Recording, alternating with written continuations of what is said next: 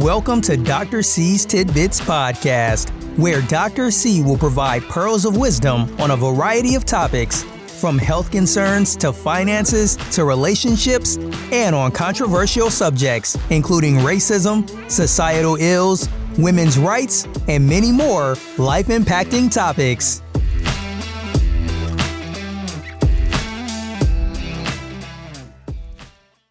Good day, everyone. This is yours truly, Dr. C. Welcome to episode 7 of season 1 of Dr. C's Tidbits. Today, I want to share with you on the topic of self-care. Let's begin by clearing up one common misconception from the start. Self-care is not synonymous with self-indulgence or being selfish. Self-care simply means taking care of yourself so you can be healthy. You can be well, you can do your job, you can help and care for others, and you can do all the things you need and want to accomplish in a given day. Therefore, self-care can be viewed as self-love. The World Health Organization defines self-care as the ability of individuals, families, and communities to promote health, prevent disease, maintain health, and cope with illness and disability with or without the support of a health worker. According to this definition, self-care includes everything related to staying physically healthy, including hygiene, nutrition, and seeking medical care when needed. It's all the steps people can take to manage the stressors in their life and take care of their health and well-being. As self-care has become more mainstream, the definitions have started to become more about general well-being and tend to focus on tuning into one's needs and finding ways to meeting those needs. Self-care is anything you do for yourself that feels nourishing. It can be something that is relaxing or calming, or it can be something that is intellectual or spiritual or physical or practical or something you need to get done. Self-care requires checking in with yourself and asking yourself how you're doing physically, mentally, and emotionally. Some people use it to deal with difficult news stories, while others practice self-care just to maintain their happiness day to day. Self-care does not mean the same thing for everyone. Different people will adopt different self-care practices, and even your own definition might change over time. What is self-care for one person will likely differ from someone else. And what's self-care for you today may not feel like self-care on another day. To find out more about self-care and how different people are taking care of themselves these days, I conducted a few interviews, and I had different individuals chime in on a particular healthcare technique that works well for them. Let's hear what they had to say about self-care. Eating mindfully is important in self-care because it fuels our body and can prevent illness. Blueberries, for example, can prevent dementia. So although a lot of people prioritize exercise, our diet is the foundation of what's fueling our body. A way that you can practice self-care through eating mindfully is meal prep. So knowing what your body needs and when it needs it. For example, if you know that you're somebody who needs 3 full meals a day, then you can at least meal prep your lunches to take to work or to school with you. And then while you're doing meal preps, include at least one healthy item, and then slowly over time, build up in baby steps to a full healthy meal that's going to fuel you throughout your day.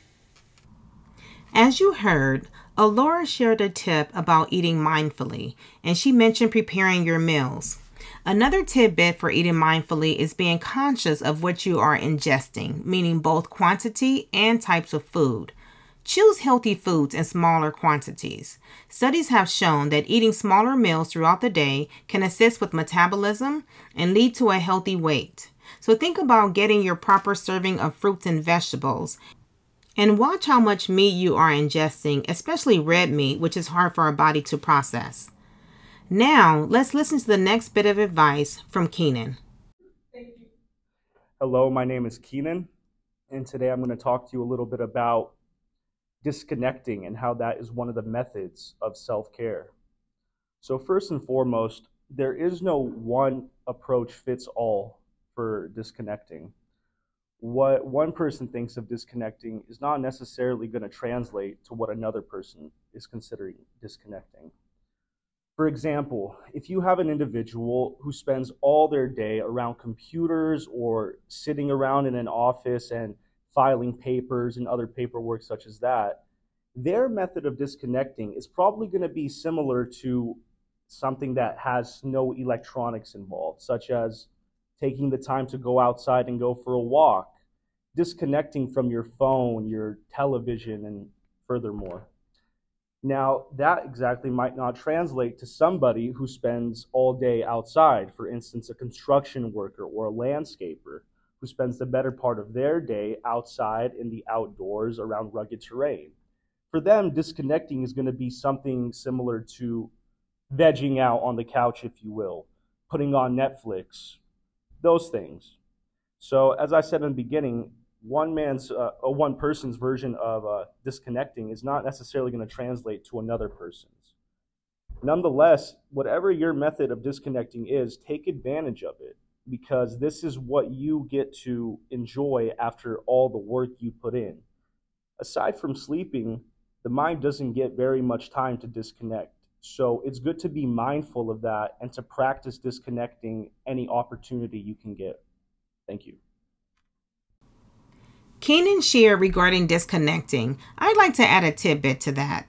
Many people today live on social media. So how about disconnecting from social media for a period of time throughout the day? If you and your family have dinner together each night, why not use that time talking to one another instead of each person on his or her device checking social media accounts between bites? It will give your mind a rest from the hoopla of social media while giving you an opportunity to build stronger bonds with your family. Next up, let's hear from Niklas. Hello, my name is Niklas. I'm an international student from Germany, and I'm discussing what self-care means, how we can reach a good level of self-care. And I want to present you one method, which is setting boundaries. Let me explain you what this means and why setting boundaries is a way to reach a good level of self-care.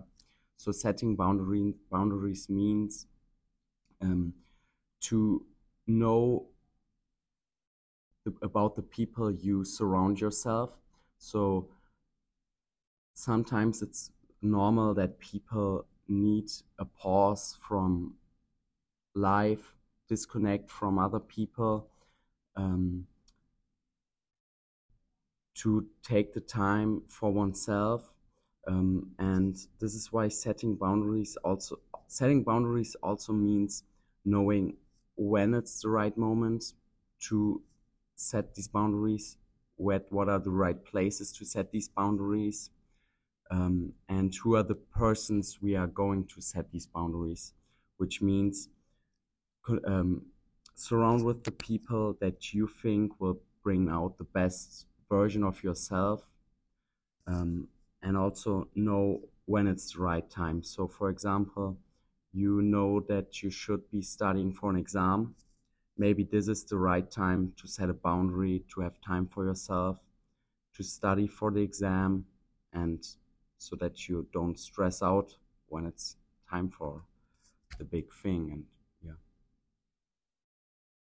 Niklas discussed self-care in terms of disconnecting from others. Just to reiterate, he suggested we set boundaries from other people. To put it bluntly, some people can rub you the wrong way. And when people get under your skin, it is best to disconnect from them for a period of time to relieve the anxiety the interaction with them caused. Other times, as Niklas mentioned, disconnecting gives you space to accomplish the tasks that are on your to-do list. Finally, let's hear from Caleb. Hi, my name is Caleb Calderon, and today I'm discussing self-care in terms of doing something you love. Something I found out that I love is shopping for clothes, or just clothes in general. And for me, shopping is kind of therapeutic just because it's a getaway from responsibility, and I can just kind of go and look at things I like or buy things I like, and it's like a treat for myself. It's just relaxing because I get to look at things that make me happy. And recently, I started volunteering at a thrift store called Revivals.